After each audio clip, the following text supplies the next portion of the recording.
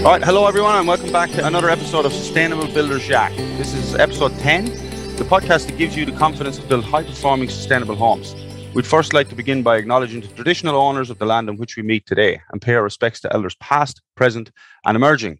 My name is Brian Guinan from iSmart Building Group here in Perth, Western Australia, and I'm joined as always by my co-host Simon Clark from Sustainable Homes Melbourne. Howdy, Brian. How are you, Simon? Welcome back, mate. Thank you very much. Yeah, it's a bit cold down here in Melbourne again, but I'm going well. It's really cold in Perth, hey? I'll give you the tip. It's not supposed to be cold here, but it's been cold. And to our audience, sorry, we've been off for a little bit. We've had health and safety protocols and a little bit of a holiday in between. So yeah, we're back on the boat now. Okay, so today we've got a good one. Today we are very lucky to be joined by Mr. Johan Thijssen from Hempblock Australia.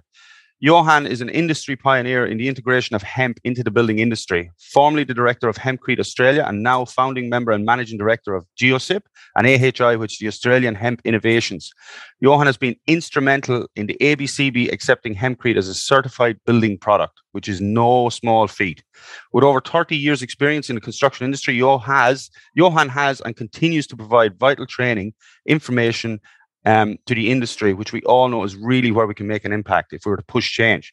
So welcome, Johan, and thank you for joining us. No worries, Brian and Simon and Brian. Fantastic. Thank you very much. Just my name, the easiest name to spell my or actually pronounce my name is think of my brother Mike Tyson. Oh, yeah. You guys look a little bit different, if I'm totally honest. That's how you say it. We've got a lot of things in common, so just watch out. But nowadays, who knows, you know? I love it. Okay, so if we haven't given it away already, folks, today we are going to be discussing hemp. As I've said, Johan is the director of Hempblock Australia. So we'll be discussing Hempblock, but we'll also be discussing pretty much anything we can or anything to do with hemp and in the construction industry and how we can make a difference with hemp. Because I'm going to be really honest, when we first looked at this topic, and it was through our fellow director, Hamish, he introduced us to hemp. And then by off chance, we have a client here in Perth who wants to build with hemp also. And I've gone down the rabbit hole, I have to say. And similar to when I discovered Passive House first, that was my first rabbit hole where I went down. I got excited and absolutely completely bought into it because it made sense. And I have to say that has happened again. As soon as I looked into hemp, it just makes sense. Everything to do with hemp makes sense. What doesn't make sense is very similar to Passive House. It doesn't make sense that we're not doing it. That's the only thing, and it's almost identical. It's yeah. Everything about it makes sense. That's right. Well, okay. Well, thanks very much, guys, to have me on this podcast. I'm original from Holland. So I might have some accent and weird pronunciations or spelling, but that's okay. I've managed very well over the 25 years I've been in this lovely country, Australia, and met fantastic people. Been working as a licensed builder for many, many years. And shall I just duck into the history, which was kind of on the agenda first, hey, Brian? Yeah, so we've got a list of questions here. We'll try and get through them all. We don't necessarily need to, but I guess let's start off with your history first, Johan. So we'll go into the history of hemp, but let's start off with you as a person. So you came to Australia 25 years ago, and then Correct. How did you end up where you are today? Well, I've been in various industries, creative and manufacturing, making things, and laboring and building. Basically making things, being creative on all kinds of levels. And I wanted to build my own house, so I got my license. And from there, got more and more into building. Interesting thing is the difference between European building and Australian building is the first thing I found here was similar to my discovery after travel in India. Where the washing machines there was like this thing in the middle, and then that turns around and mangles your clothes, and you throw your stuff in at the top, and it needs to be washed somehow. We grow up with front loaders, and we thought that was really bizarre. Coming to Australia, we saw the same thing here, and I said to my partner, I said, why do they import Indian washing machines here? They're the top loaders. So that was one discovery where we thought, wow, this is really old-fashioned. This is bizarre. The second discovery on a similar level was that they built with stick frame here, 70 mil by 35 mil, and then a bit of fiber cement on the outside, which the minimum was 3.5 mil. 70 mil. 70 mil. 70 mil. Yeah, here, you're right, Simon. That's here in Queensland, we can still build with 70 mil, as if we don't have winds here or rains, or Anyway, and then a bit of sarking, and then you get your fiber cement board, a bit of paint. It should be right. Plasterboard inside. Oh, you can actually put insulation in there if you want to. So I thought that surely this is 25 years ago, yeah? This is not today, right? It is. Things have changed. I'm pretty sure we've come on a little bit since that. Yeah, but I mean, still, that was my discovery, just like the washing machine. What the guys are you doing? Really? Is that it? Is this a house? Because, all the sayings in the language, there's so many things get revealed. Solid as a house. So can you say solid as a house if you build something out of, make it 90 by 35? I don't think so, because, a good rugby player, if he's had a few drinks, he'll just run through that wall. Anyway, so that's a little bit my discovery on building in Australia. Okay, well, there's things that are different here. Because in Europe, it's super solid. It's slow. The foundation, they already do a lot of work in cellars, foundations, make sure it never drains, never floods. Super solid. And then they go up, insulate the shit out of it, make sure everything is really very solid and tight. That is the more traditional way. Agreed. Now they go up faster and blah, blah. Anyway, building here in Australia brought me where I was because at one stage I asked a friend of mine to give me a hand, and while we're working, he said, I'm actually working as an agronomist again soon, because I get a job growing hemp. I said, oh, that's fantastic, blah, blah. And he said, do you know that you can build with hemp? And I said, oh, that's fantastic. What do you mean built with hemp? Yeah, hempcrete. So that means you mix it up, mix up the hemp wood, and with a lime binder, a bit of water, and you put that in, you fill in the space around a timber frame. You work with shutters or formwork, you tamp it in, and then you bring it up, and off she goes, and it doesn't burn, and good insulation. And I immediately thought, fantastic. So when was this, Johan? How long ago was this? Well, this is about 16, 17 years ago, because I've been in the hempcrete fields for about 13, well, maybe I should say 13, 14 years, yeah? Okay. Yeah. That's a while ago. That is a while ago. So,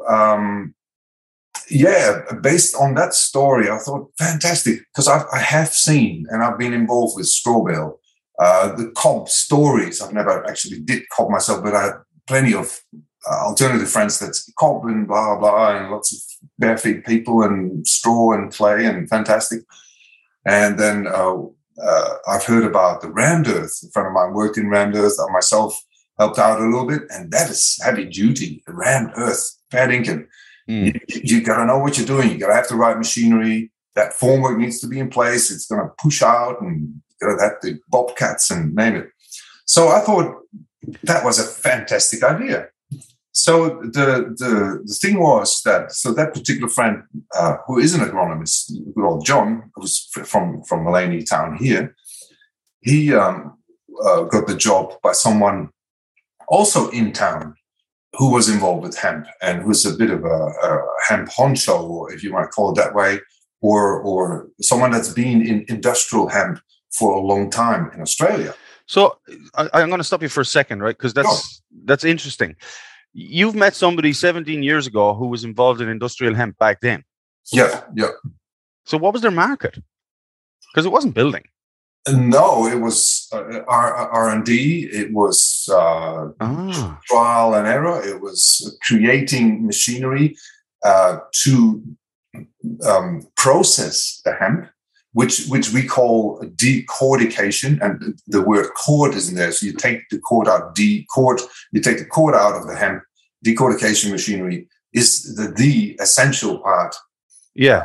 I call it the timber mill of hempcrete. Like it's the same with the timber mill. You got a tree, you need a timber mill to actually process that properly.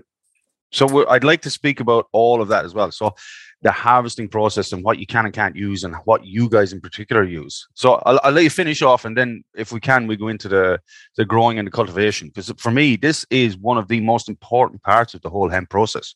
It is definitely 100%. And that is also one of the reasons why we are still trying to manufacture here in Australia. And we're lagging behind big time on the manufacturing end of it. We are, except for where you are, Brian, in Western Australia. Gary does a fantastic job. There's a couple of guys making big inroads, that's for sure. Yep.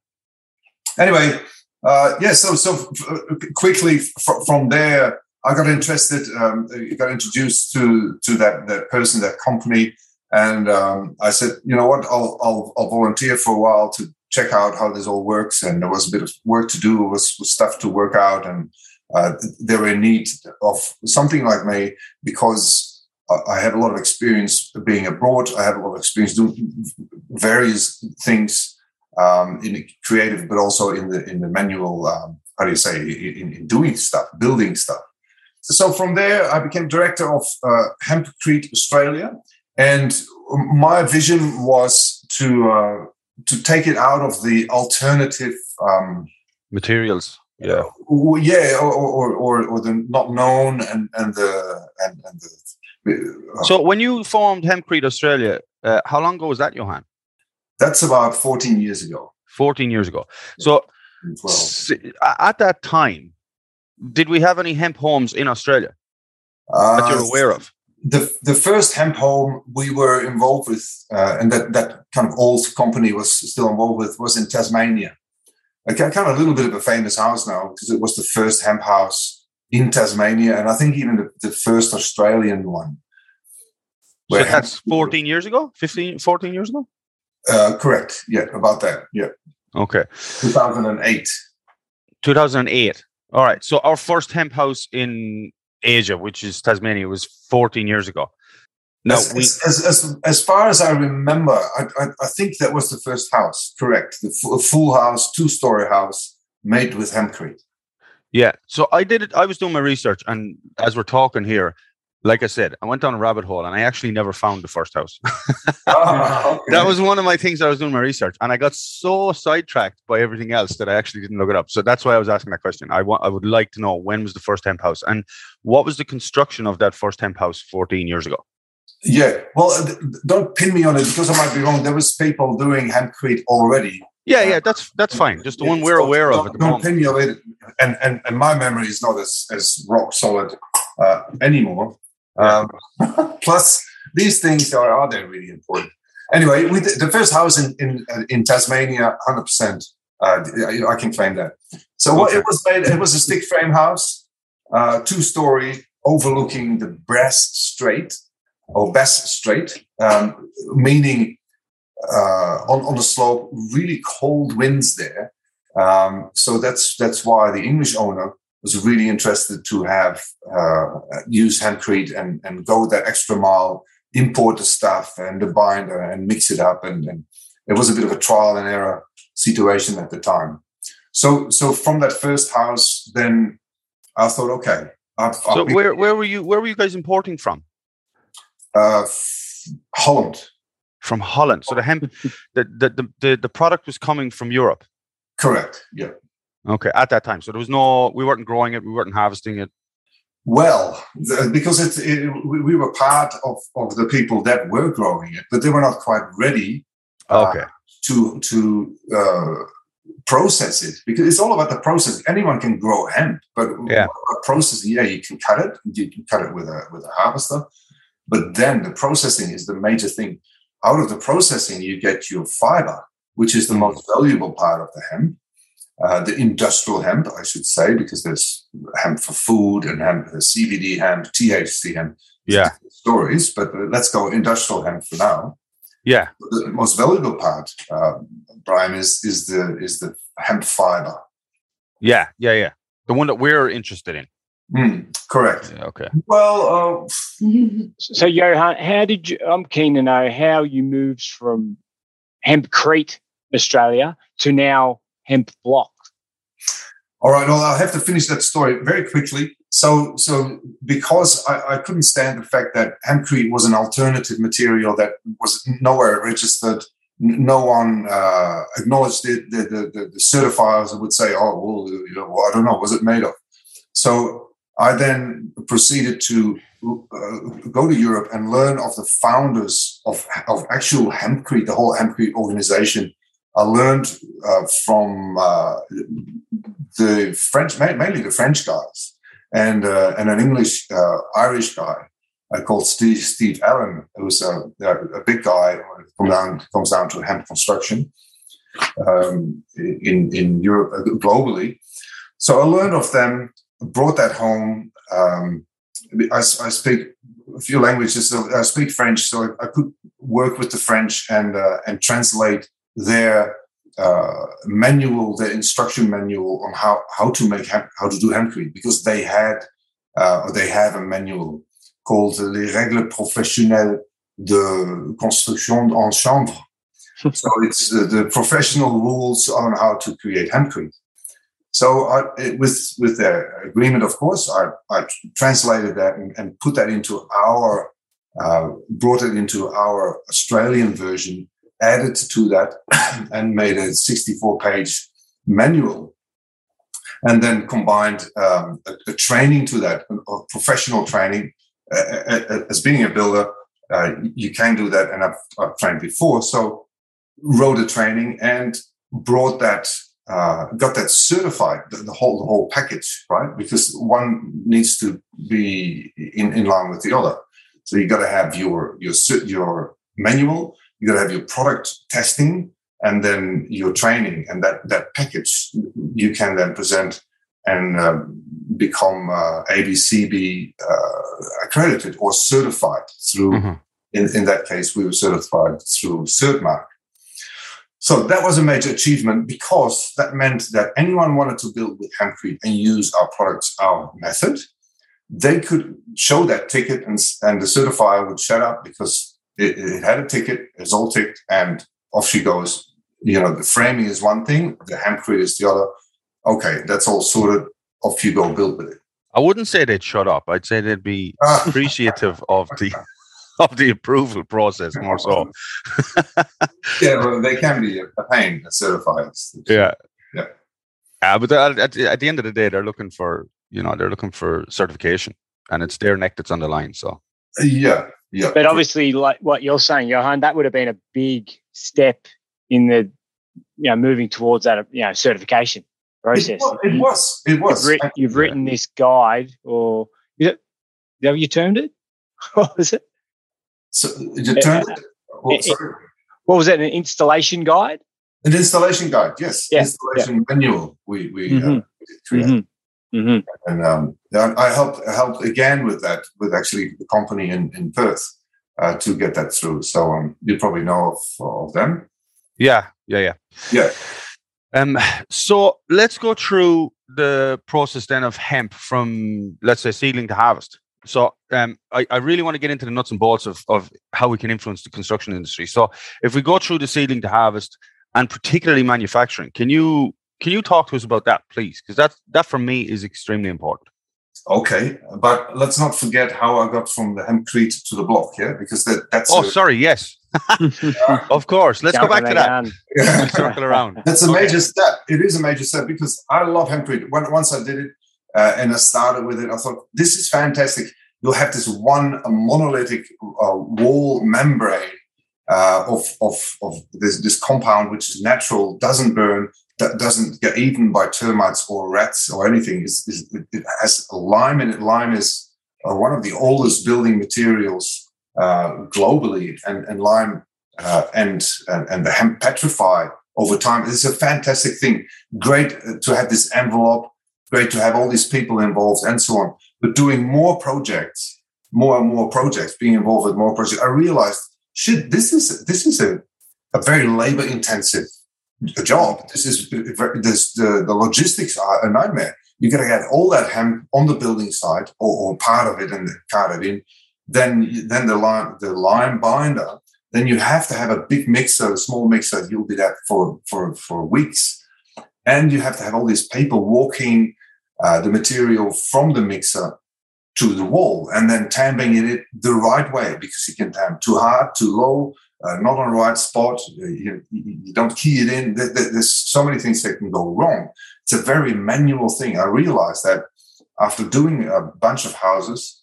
And then I thought, okay, well, I'm going to try to pump this stuff, because pumping makes sense. Concrete pump, you just have your hose and you just fill the bloody thing in. Well, pumping of this stubborn material is very, very difficult. Pumping hempcrete successful and fast is a very difficult process. No one does it. And I've tried it with the best machines, the Shotcrete machine, imported that from Italy and blah, blah, blah. Did my R&D. And then, so the next step that I then took was to think, well, we can go with panels. And meanwhile, I went back to Holland to create the first hempcrete house in Holland. Being from Holland, it's very funny. Holland, with the kind of the mother company that was involved with the investors here, and they used a prefabricated wall frames, basically the whole wall of the house, one or two story, but yeah, actually particular one story. Fill that in with hempcrete, tamp the shit out of it, let it dry, and then stand it up and bolt it together. So that is a tilt-up situation. So there were the alternatives. That was in Holland. That was in Holland, correct? Okay, yeah, right. They've now pushed that through and are exploring their market in the US with this particular system. So I can see we're getting there. We're getting closer to the hemp block, but you've really been obsessing over this for close on 14, 15 years. Yeah, correct. Yeah. Flying I don't know. I put my teeth in it, and I don't want to do things half. Like I'm kind of a bit like, if I make a promise, I want to stick to it. Just I don't know why. There's something wrong in me or right in me, but I like to stick to that. So plus it's a very, very interesting thing. It just suits my character. Like, I like to be creative. I like to deal with people, and I can do that and organize stuff. And it's technical at the same time. So it's a great mix. It kind of suits me, this whole story. Yeah, and you obviously see its potential, I assume. And there is plenty of potential, and you can't do things if you don't put your shoulders under it. Like, you have to put your hours in, and that's fine. I have managed that all so far. So far, so good. Anyway, let's go back to these three options. So there's tilt-up slab, tilt-up panels, if you call it. There's the fill it in with formwork, and then there's the blocks or small panels. I first thought, small panels with a little crane, but I very quickly skipped that, because being a builder, we were all builders. A block is very much, anyone can use this block. You just lift it off the pallet and put it on the wall. That's it. You don't need cranes. You don't need specialized materials. The access doesn't matter where you're going. So I then designed this particular, at the time I called it a SIP panel, because it's a structural insulated panel, which was a glorified block. And after a while, being connected with the hemp industry, I found these people in France that created something very similar to what I designed, and I designed it before I knew about them. I can prove that. Not that it's like a major, like a scientific, very complex system, but it's a system how to work with hemp. Yeah. So these guys, Biosys in France, created this block. That is interlocking, and that has a room that is a formwork for a load-bearing system.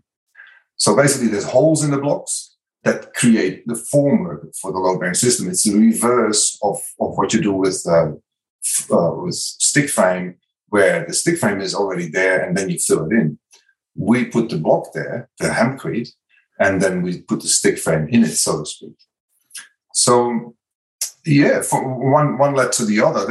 They love the fact that my past, our inspirations.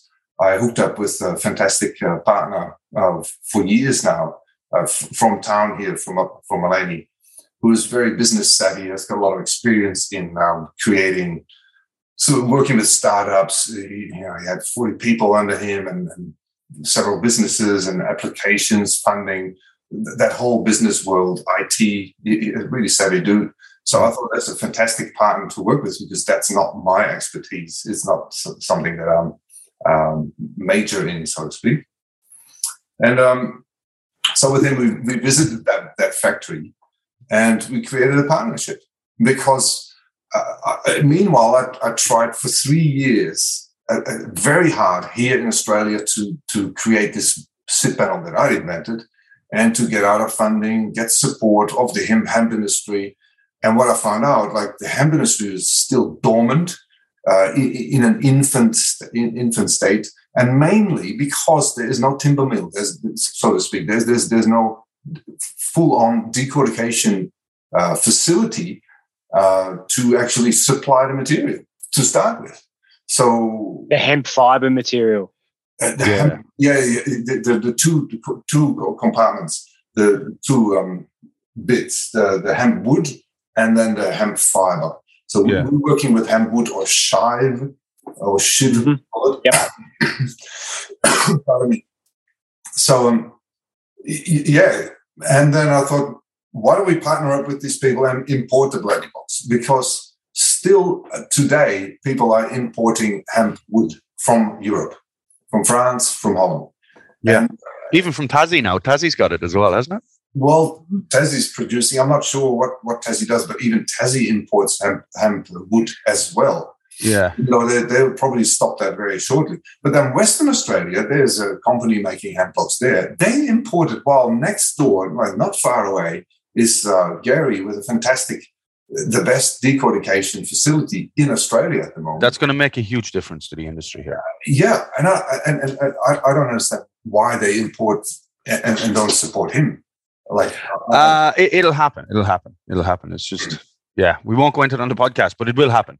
Okay. Listen, sorry, I just want to clarify that. So there's going to be, is that going to be the first Australian facility to produce hemp wood and hemp fiber? Well, it is the first facility that can produce enough on a mass scale, I guess. On a bigger scale, with a very controlled end product. Because anyone can bash the shit out of hemp and have separate them. Like the old days, they did it with sticks, and they just bashed it and put it through things manually with a horse and donkeys and name it. You can't do all that. But if you were working on an industrial scale, you've got to scale up. You've got to really do this on professionally and big. And so I think Gary, as far as I know, has got the best decortication facility. He's shown me the different grades. He can separate the dust, which is very valuable. His fiber is of a good quality and a clean quality, which is where the money is. As I said before, the fiber is used for all kinds of products and can be sold off. So let's dissect that right now. Let's go through, because essentially, if we go into hemp, so you seed hemp and you grow it, and it's quite a heavy yield per hectare. Mm-hmm. So that's the first benefit that I noticed from hemp. So you grow this stuff in the field, it grows quite tall, it's quite a heavy crop, it's quite dense how it grows together. So your yield per ton or per acre is quite high, and the growth period is only 70 to 90 days. It depends on climate and water. Yeah, it does. But it is. If we consider any of these climate zones, 6 and 7, any climate zone 6 and 7, even climate zone 5, you can still grow really good hemp. But climate zone 6 probably best, right? And we've got tons of that all down the west coast here, and then you guys have tons of it on the east coast as well. So we have plenty of opportunity to grow it. So for me, that out of the research I did, that was the first thing I noticed, was like, wow. Like, the turnover per acre is incredible here. So you don't need a huge farm. That's not the issue here.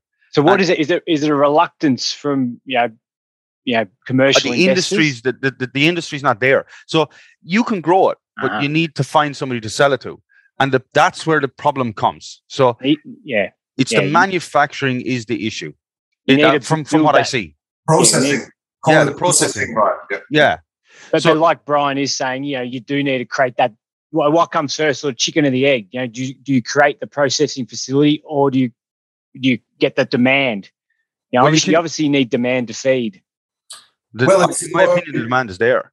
If we're importing so much stuff from France and Europe right now, and there is Johan, you will attest to this. The wait times on hemp at the moment in Australia are, they're ridiculous, in my opinion. Yeah, well, you can debate as much as you can. The best is always to look at what other people do. So where are other people at? Where is Russia at? I don't know. Russia it's got its own hubs with hemp, but where's the US at? So the US is now, and I'll take a quick sidestep to clarify that. As soon as we opened up HempBlock US, because we got that distribution ship of those particular blocks to the US, as soon as we opened up, we got about 3 calls per week at least of hemp producers saying, do you want our hemp? Do you want our hemp? Where are you making? We have hemp. We have got heaps of hemp. And especially in the first year, all these hemp producers, they found out that we were there and they loved the product and they thought, oh, shit, these guys want to put a factory where we grow it. So why is that? Why didn't that happen here in Australia when we opened up Hempcrete Australia? Because no one was actually commercial enough in producing the right fiber, therefore the right plenty of hemp wood or chive to facilitate us. Still, people are growing here and either just for seed or perhaps for a bit of fiber, and they mulch it back in. And so it's kind of I'm not an agronomist. You have to ask the agronomists what they do with their hemp. Johan, do you have a competitor in the US for the similar product that you do, the hemp block? No. There's no one making an interlocking system as we have. And besides that, like I mentioned before, it's a formwork for a load-bearing system. I've now patented a load-bearing system that is so easy to put together and slide in and bolt on and fill in. So that's the next step that I then took based on this particular interlocking block system. Yeah, so I'll attest to that. Full disclosure, I'm speaking to Johan at the moment about a single-story home that we're building here in Perth, and I will attest to that. When you mentioned it earlier on, it was in people's heads, I was going to go into it, but we kind of went back to where you were, where your story was going. But I see huge potential for HempBlock. Absolutely huge potential for HempBlock. The reason I wanted to talk about the manufacturing process was I haven't come across a product anywhere else where 100% of that product can be utilized. And I mean 100%. There's no byproduct. Everything, down to the dust, waste, can be produced and manufactured off of hemp. It's absolutely incredible. In an expedient time, what you mentioned before, there's places you don't really want to, but you could have 3 harvests per year. So it is the speed, because timber, of course, you can use a lot of stuff out of the timber industry, but that takes a while. You can't grow a tree in a few months. Yeah. So and that's not even discussing the benefits from sequestering carbon, and there's so many benefits from using hemp. And if we go if we just quickly run through the process. So when it comes out as a hemp. From hemp, when you harvest, it's a double head harvester. So you take the tops, are cut off and they're put into separate storage, and then the stems are cut and they're left out in the field, and they're turned almost like hay. Anyone that's a farmer out there knows how you make hay. You cut hay, you leave it on the ground, the sun dries it out, and then you take it away and you bale it. So you can do the same thing with hemp. And then that process is called retting. Yeah, retting. So there's two systems. One is where you chop it and you chop it up like corn. Mm-hmm.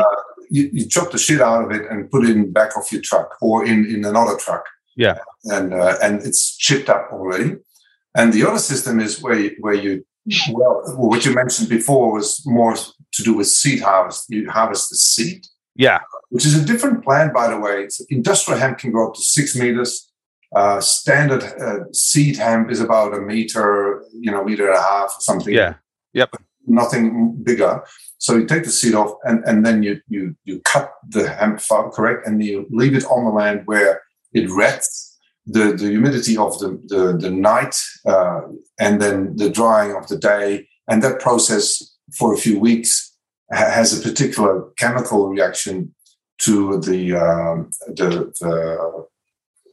stem. Really, the stem changes because it goes wet, dry, and therefore there's things that change. The coating around the fiber is then released. The sticky coating is kind of gets looser, so it's easier then to take the fiber, separate the fiber from the stem. Yeah. So for everyone else out there that's listening, when you have a stem, so the hemp seed is harvested off the top. It's the top couple of 100 mil. That's sent off, and you can make tons of stuff. So nuts for food products, dairy alternatives, and then there's hull for flour and bakery, and then there's oil, which is probably the most common. But then with the stems, there's an outer fiber which is called a bast, which is long fibers, and then the center of that, or the core, is called a hurd, depending on where you're talking about in the world. But essentially, the bast and the hurd. And those are two different types of fiber, correct? Hurd or core, or we call them wood, correct. Well, they're not even fiber, actually. Well, they're different material. I call the fiber the outside because it's a long strand. Yeah. So now that we've got, let's say we've taken the stem and we've processed it, and we now have two different products from that one stem, yeah? Correct. Right. So can we talk a little bit, if we can, about like what each product can be used for, and which product do you particularly use? Sorry, but can I jump in as a devil's advocate? So this is all great talking about manufacturing, and that's a great insight. But I don't think we've touched enough on why. Why would I use hemp in my home? I know you've got Michelle sitting there beside you. Johan, who has it in her home, but in as plain and simple terms, if I'm considering using hemp in my home, why would I do that? And is it cost prohibitive? And I think, Brian, do you think just for the builders out there? I think you're 100% right. We're off track. Let's go back. You're right, Simon. Let's go back. Yep. Maybe a bit of a even shoulder there. Good on you. Well, hemp is grown and it gets. We can make blocks. Why would you put hemp blocks in your house? All right, well, there's a few reasons. Number one really is its insulation properties. So once you have a temperature in the house, it will remain in there. The walls are thick. So when I did Hempcrete, starting with Hempcrete, a lot of people rang me and said, "Oh yeah, I've got millions of houses I want to build. I want to make it 100 mil. Can you make it 100 mil?" And I'm like, well, hold on. Look at your tires. How much profile is on your tires? 1 mil or 20? 20. Well, otherwise you can't get the grip. Same with hemp. So Hempcrete needs at least 250 mil. That is scientifically proven. And we make it 300. So the thickness of the wall is 300. That insulation is fantastic, keeping the heat or the cool, the temperature on the inside and keeping it out away from the outside, whilst, and that is an important, intricate, intrinsic part of the material, whilst the wall is hygroscopic. It allows humidity to travel in and out. And that is very important related to the comfort and the temperature that you have within that building. So insulation is number one. Why build Hempcrete? It's a fantastic insulator. And then, what sort of R value would you be looking at for a 300 millimeter wall, just in plain terms? We're having 3.8 is and 4.2 with the lime render. That's what we put out there.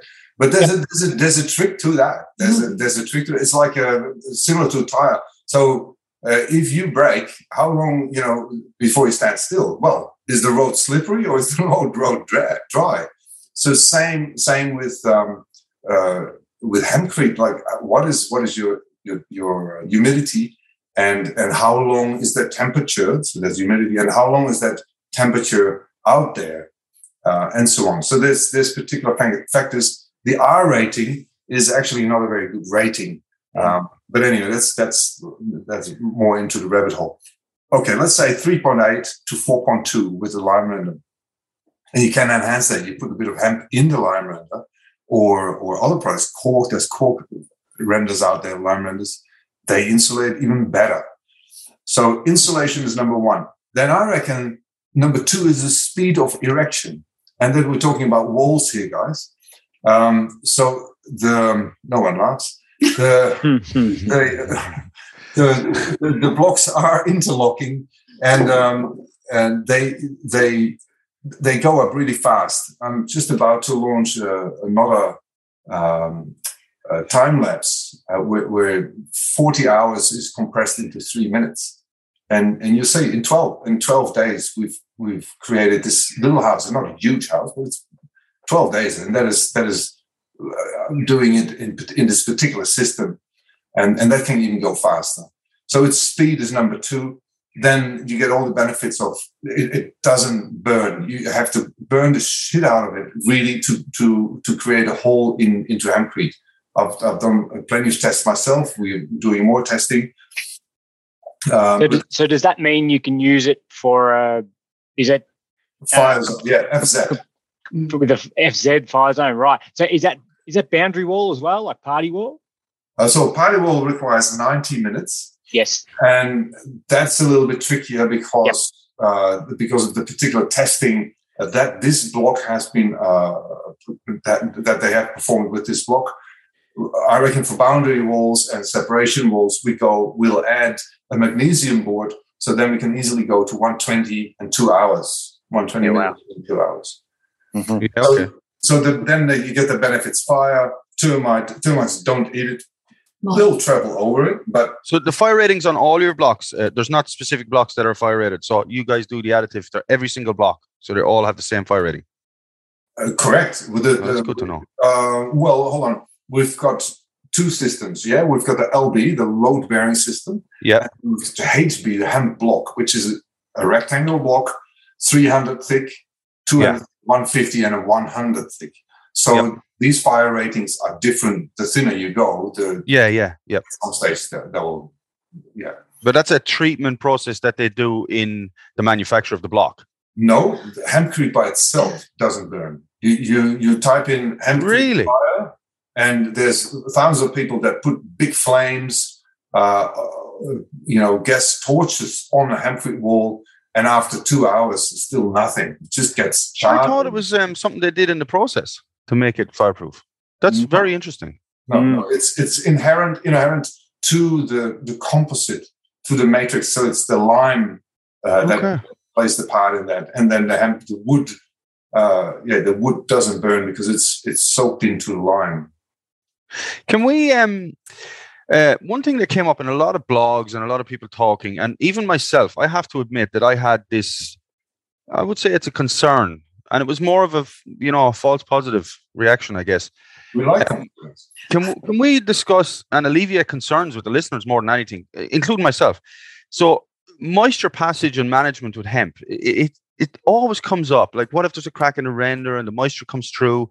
Now, I've done a lot of research, and I now know that it's not as much of a concern as people are making it out to be. Can you talk to that? Talk to us about that, please. Okay. Well, in buildings, there is this particular fact, or what do we call it, item you call wicking. Yeah. Wicking means a transfer of humidity, but that then turns into moisture, into actual water. Yeah, so vapors. Yep. One end of the wall to the other end of the wall. Yeah. And wicking happens when particular elements allow that to happen. So if you put lots of fiber, long strands or hair-like fiber, if you want to call it. Imagine just bits of hair, like horsehair, kind of thing. Yeah. In the hempcrete, then that humidity will be transferred by that hair. And because houses naturally have a suction, they kind of suck in. Houses have a particular negative suction, if you want to call it that way. Yeah. So therefore, the humidity will then be pulled inside of the house. So, but that is quite rare, and that may happen. I say may happen because some people like to put fiber in the hemp itself, but may happen when there's too much fiber in there. So yeah, that is one thing. We're talking about the long strands fiber, not the wood. Yeah. So I've had many conversations about this, and we all know that like it's on everyone's lips at the moment as the codes change. And we see moisture management coming into the codes. We see that vapor passage or energy transfer through the structures it's on everybody's lips.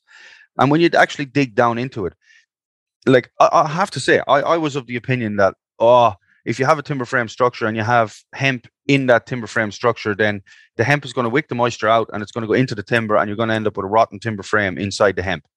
And yeah, I'll be honest, that was my understanding of it. But you're completely right. The logic is there. There's one step, there's one thing that stops all that, and that is actually the transfer of humidity. The transfer of humidity. Yeah. We're not stagnant. We're not in quarantine. We can travel freely. Fantastic. Yay, we can go in and out. Yep. So I'll tell you a bit of a history then. This is actually one of the reasons why hempcrete actually became popular again, because I think it's been around a very long time ago before history or whatever, long time ago, is that the buildings in France, they were filled in with a particular straw, lime, and clay mixture. So they needed restoration in a particular period, like in the 60s. They just all were that old that they needed to be redone with the same product. But then those traditions gone out of the window because of industrialization, and people then started to invent cement, and things changed, and they wanted to go faster, and the whole world, they call that advancing, but I think that's there is advancing, but a lot of traditions have gone because of that. So this particular French guy, used hemp instead of straw, and then made a hemp lime mix. Yeah. And then filled that in, and that was successful. And he got a lot of calls because when they restored in other parts of Europe, mainly England that we know of, they restored old timber frame houses where you see those big beams. They hold the whole stuff together with pins, and fantastic buildings. They were also infilled with clay and straw. Then they used cement, and then these structures were rotting suddenly. And people were like, well, what's going on? Cement is strong. Well, what's going on? Well, cement does not breathe. So therefore, the lime, the straw, and the clay, they allow humidity to transfer. They're not stagnant. So for anyone else that's listening out there, what Johan is saying is that all these products, he's referring to vapor permeability, which is extremely important in any structure. Vapor will pass through a project because essentially energy is difference in temperature, which travels in and out through your structure. And as per the new construction codes, that is in there now. And we'll talk about thermal bridging analysis, etc. But sorry, Johan, that just to clarify, we're talking about energy transfer, which is vapor passage through your structure. And vapor is essentially water. Correct. So to answer your question, if you create a crete out of wood chips or even hemp chip and cement, that timber will rot because the humidity will be coming in there, and it will stay in there because it can't get out. So it will affect the timber. With hempcrete, it's a different story, and it's been proven for many years. If you cut open a hempcrete wall of 20 years, that wood is healthy, is happy because it's in a good environment. It's not dry, it's not wet. It just can do its thing and just slowly become harder and harder. And Brian, I just have to throw this one in there to perhaps explain the durability of hemp. And in my research, coming across this home in Japan, it was built in 1698. I don't know how old you were back then, Brian, but I'm sure a lot younger than now. But 324 years ago, built out of hemp, and it's still standing today. And it's now the Hemp Museum, I understand, in Nagano, Japan. So incredible. That is an incredible sort of tale to its durability. And can you speak to that at all, Johan? Well, yeah, sure, no worries. Yeah, 69, that's a long time ago. And you mean hempcrete, not hemp, because hemp is... Hempcrete. Yeah, hempcrete, the crete. Well, people claim to know about bridges that have used hempcrete. I think the Romans have used hemp in their structures.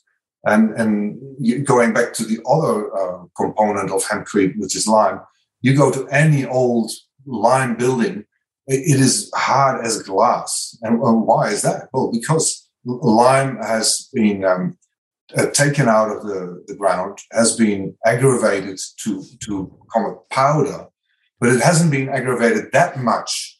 It hasn't been heated that much that the molecules are like glass beads, super fine and super hard.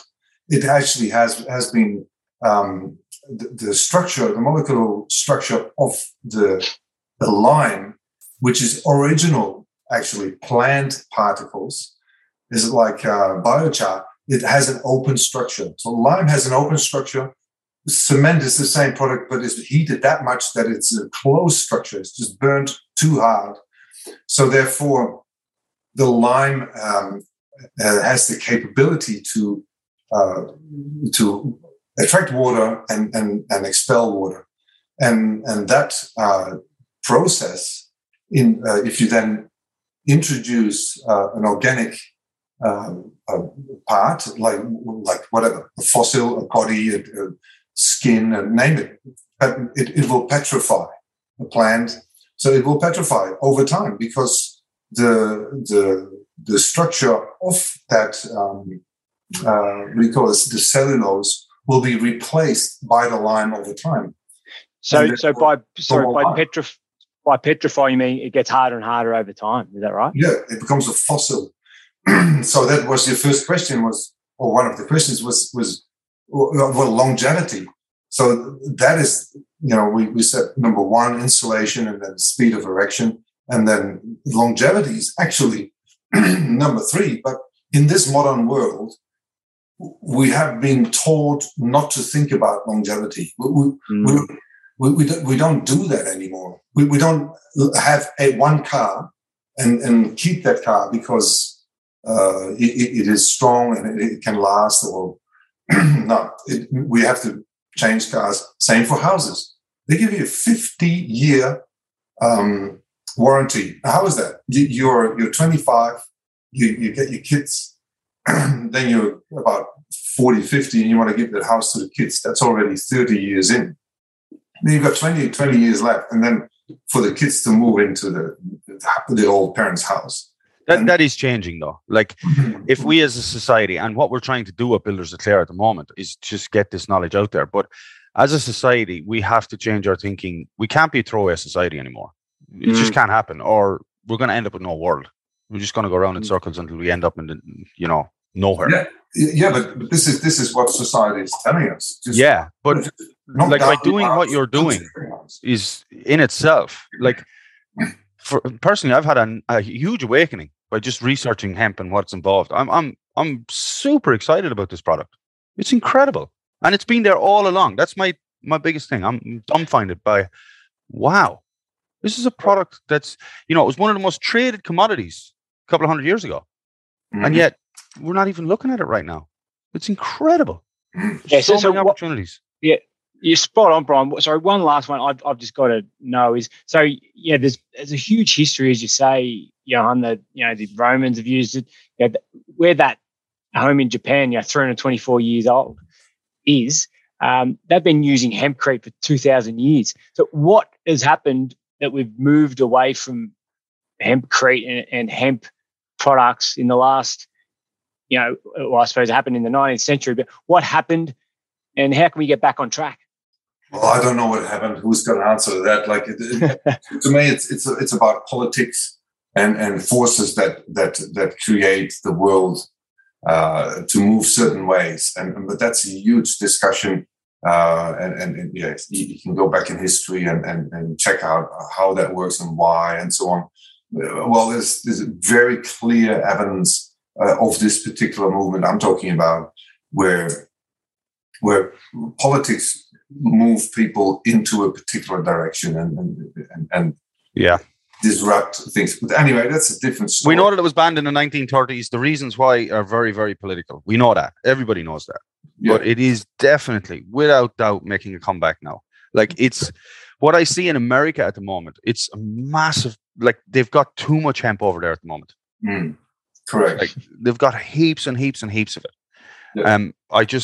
I'm a little bit taken aback as to why we haven't adopted it quicker. And I see the guys, as you say, over here in Western Australia, they're going to make huge inroads very, very soon. I think very soon. Look, can I get one more question in? Well, Lachelle wanted to say something. I just wanted to say, also the perception of hemp is still that it's prohibited.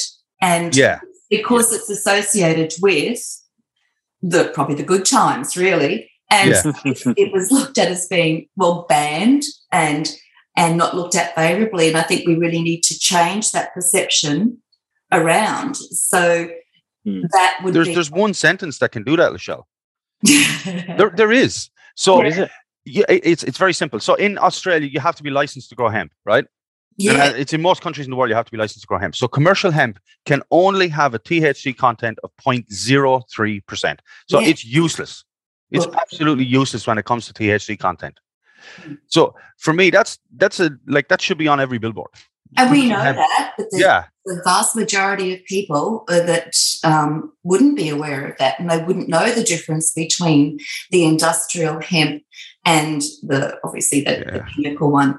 Again, that comes back to the political driving forces behind it. I look at it different, and I have always looked at it different. Coming from Holland, hemp is a very liberal kind of thing in marijuana and all that stuff. And I thought, oh, guys, come on, get over it. This is a building material. You're looking at a building here. This is a building. You can build with straw. Why can't you build with hemp? So I skip all that. And what I'd like to prove, and what I'm proving bit by bit, is that this can be a very industrialized material. We've got blocks. They come from a factory. There's no mucking around with them. They're all the same weight, same size, the same, we call it a ratio. Volume, mass. So they're the same mass.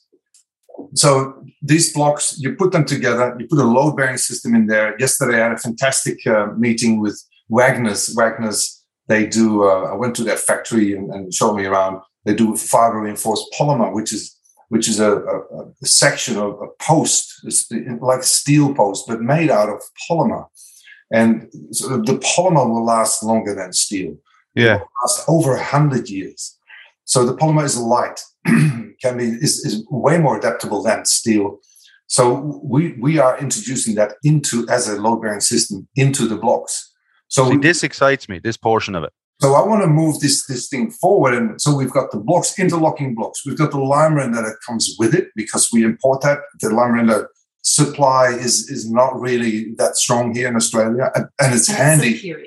Yeah, it's superior. It's handy to have that come at the same time. We still have to import until we manufacture here. And then we'll supply a prefabricated system, which is a Lego system, really, with bolts and nuts and pre-drilled, and you just stick that together and you stack your blocks up. You follow the instructions. I will give trainings here in Australia. You follow a training, you know exactly how to do that. And there's your house. And then you can talk about hemp as much as you like. If you're in it when it's really hot and outside it's cooking. And what about the sound? It's cool, yeah. Oh. And then you correct your sound. So then It doesn't matter where it's made from. Well, it does, because it is sustainable. We're talking about a long-lasting product against the foam stuff. Yeah, that is gained the world to change, and now we're working out. It actually doesn't last that long, and it's not that actually healthy, and it's got VOCs. This product has no VOCs. It's all natural. Yeah. People with allergens, lung diseases, problems, they will have no problem living in a hemp house. So, Johan, we've had a bit of feedback that our podcasts are too short. So I'm just going to keep going. Is that okay with everybody? I've got 2 more questions. Is that all right, Simon? Yeah, good with me, Brian. All right. So let's roll it through. This next question is, it's a personal question, because I had a completely different opinion when I started out with my research here. Do you feel that builders in particular are accepting or interested in moving forward with like energy efficiency and sustainability measures regarding hemp? Do I feel that? The builder, so perceptions change all the time. Like, God, like the consumer changes, and then the builder is kind of a consumer. Everyone's world is kind of changing, isn't it? It's like you pick up the phone. There's not landlines. They kind of they're not there anymore. Things just change over time. So builders do change as well. I think the builders lately, and this is just, I am not an old, like 70-year-old builder. It might have been the same when they were doing their work. But builders lately have been exposed to building fast and calling buildings that should not really, like, the quality just drops. Yeah. The speed is fantastic. The profit margin is fantastic.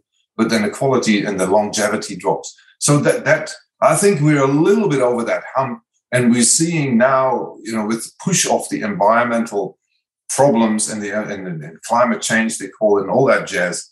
We see that people go, you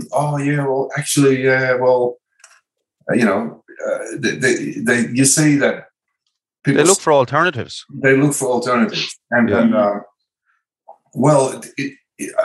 We have so much work. We don't advertise anyway. We just got Facebook and Instagram, Twitter, LinkedIn, but we've got plenty of work.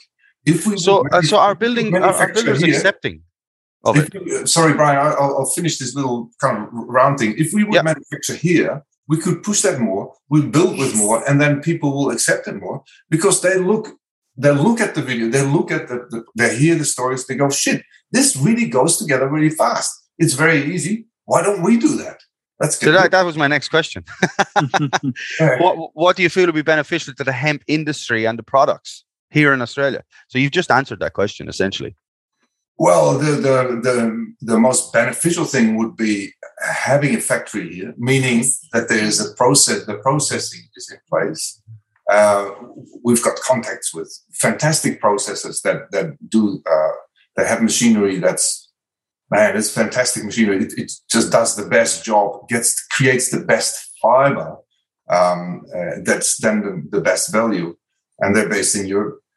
So if we'd had a processing facility here, now this is probably a stupid question, but I'm going to ask it anyway.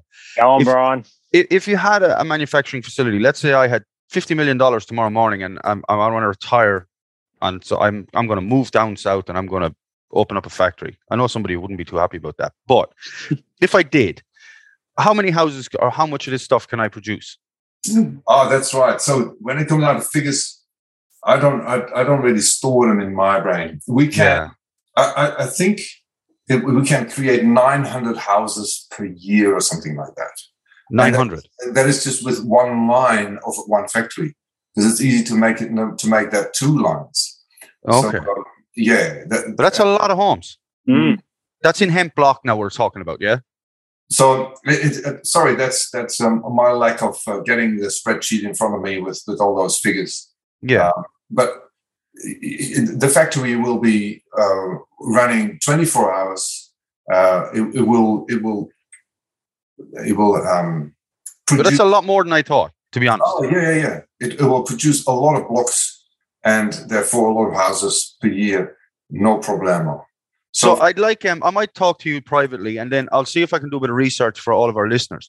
What I'd love to know is I'd love to say, right, well, this facility with this many staff turns out this much hemp houses, and it takes this many acres of hemp, which costs X. You know what I mean? Well, what would be great, Brian, is if you have you ask me that in a separate tiny little thing, and or you just you list it off, and we'll send it to you, because these are the figures. I don't want to muck around with figures and give you the wrong figure. Yeah, of course. 900 is a figure that I remember, but correct, exactly all those things. This is what these are all little pieces of information that the industry, if they get it, they start to see that little bit of light at the end of the tunnel. They're like, oh, hang on a minute. Well, that's not actually bad, you know? Yeah, and then the cost. So what's the cost? Yeah. How much dearer is it? People always ask me that. Yeah. So what we worked out is that there's an increase of pricing everywhere. The block layers actually have increased their prices. Do you agree with me? Sorry, say that again. Sorry? Standard block layers, brickies. Yeah. Haven't they increased the price per brick or per square meter? Yeah, they have for laying, yeah. They have for laying. Exactly. So our price comes close to block laying, and then we talk about the dearest one, which is the double block, the double brick. Okay. So a house in double brick and a house in hemp hemp blocks is similar in cost. In cost. Oh, that's all you build over there, isn't it, Brian? Or not you, but. Do you want me to answer that question? Because I've got the costs. I now know what it costs. You don't know it, or you do? Yeah, I do. Yeah. So what does it cost per square meter? I don't want to say that on the podcast, man. That might be detrimental to the product. No, look, I will wholeheartedly say it is more expensive, and it's not just a little bit. It's a lot more expensive than double brick, but double brick is very dominant here in Western Australia, and therefore cheap, right? Hempcrete, hemp block. Now we've done it with steel components, so we still have to go back and do it with the alternative. So I'm sure it'll get cheaper, but it is more expensive. Now I'm not going to say it's double the cost, because it's not double the cost, but it's on the structure. It is more expensive.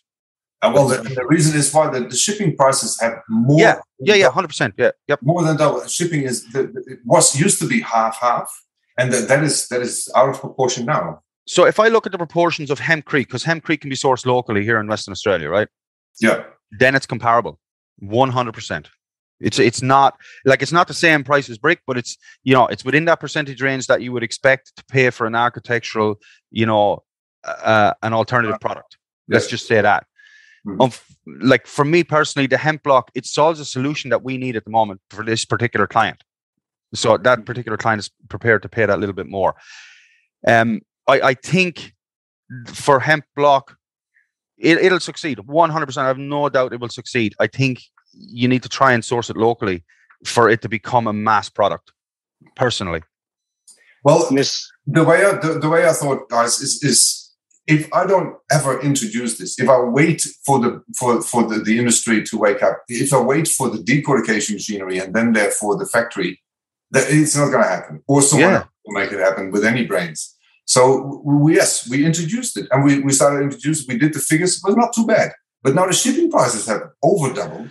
So what can we do? Still, people choose this product because they know they know the benefits, they know the support, they know the speed that the walls get up, and the simplicity of it as well. Yeah. So the way I think about it, all right, well, yes, we have to introduce it first, make it popular, get this thing going. Like yourself, be attracted and have us on a podcast, and so on, bits and pieces. We'll then push this button faster to create the first hemp block made in Australia. Yeah, in my view, there's too many positives for this not to be a thing. When you're talking, it's fire zone rated, it's termite resistant, no VOCs. The R value, the would you say carbon reduction? The carbon reduction is just enormous. Yeah. And then the longevity, which I'm all about. I mean, I want to be dead and have my home still standing, you know? So that's what we all should be striving for, not this slap them up quick and hope they last 20 years. We need to get out of that. The speed is also a very important one, because labor gets harder to get. It gets harder to get good tradespeople. Yeah. So all these things, if you imagine you and I, what goes into a wall? Tell me.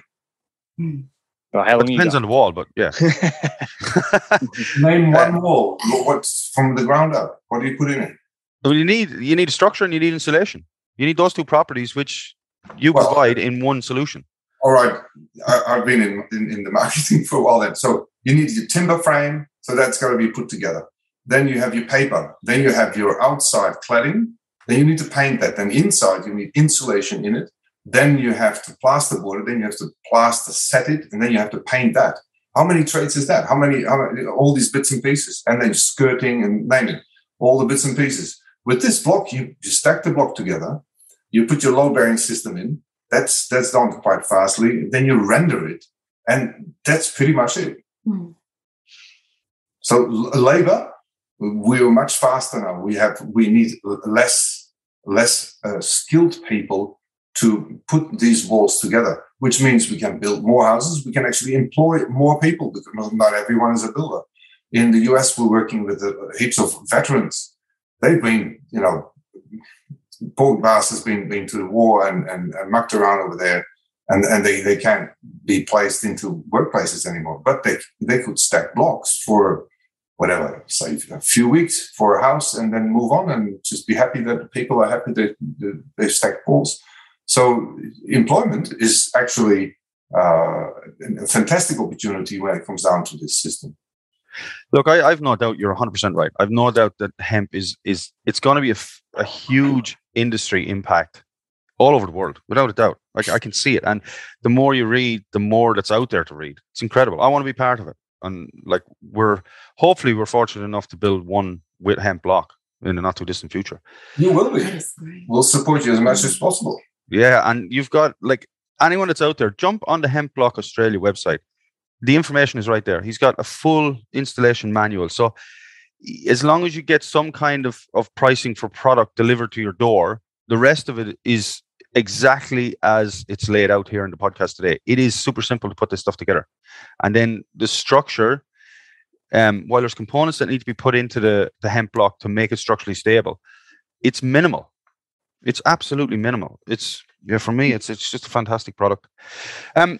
Look, Johan, if there was a message you could put out to everyone today, what would it be? I'll be happy. Hey, I love it. How good is that? When it comes down to, so this is, the builders listen to this and they're interested in what's going on with hemp.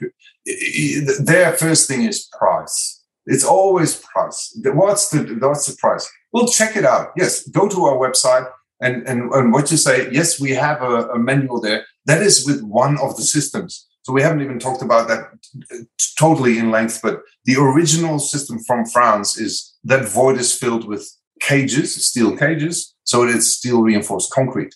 Well, I've done that a few times and I've worked out this is not fast. Yeah. So then I developed a system with steel posts and a plate on the slab or on the timber floor built around South Australia and here. And okay, bang, that works. But we can go faster, simpler, cheaper, and lighter. Yeah. And we're now working with FRP. So that will be a package of materials you get delivered, and you bolt it together. You stack your blocks, you render it, and off she goes. That's it. So So listen, folks. For everyone else that's out there, for me, everybody's chasing net zero carbon. Everybody's chasing reduction in carbon. We know that we have to do something. We have to help in this situation. And I've no doubt that this is one of the many products that will come in, but one of the many hemp products, more so. Listen, Johan, can I go through some quick fire questions? We do them with every guest that we have on. Oh, go for it. All right. So who's the most famous person in your phone book, besides Simon? The most important person in the phone book? Most famous person. Famous in my phone book. I can't. It's Lachelle, isn't it? I can't disclose that. That's I'll get in trouble. But Mike Tyson is one. Really? My brother, I told you. Okay, Ford or Holden? Ford or Holden? It's probably Fiat for you, is it? Well, Holden is Australian. Come on, we're talking to Australian people. Let's go Ford. Let's go Holden. Holden it is. Passive house or passive solar? Well, go passive solar. Passive house. I don't really gel with that whole passive house stuff.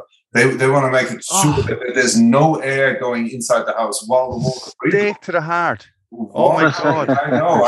We're at the end of the podcast. Oh God, Simon, do you want to finish this off for me, please? Oh, it's on, isn't it? It's on. Oh God, stake to the heart. Oh, some things are good, but all the suction thing, I don't get it, guys. There's no problem having a bit.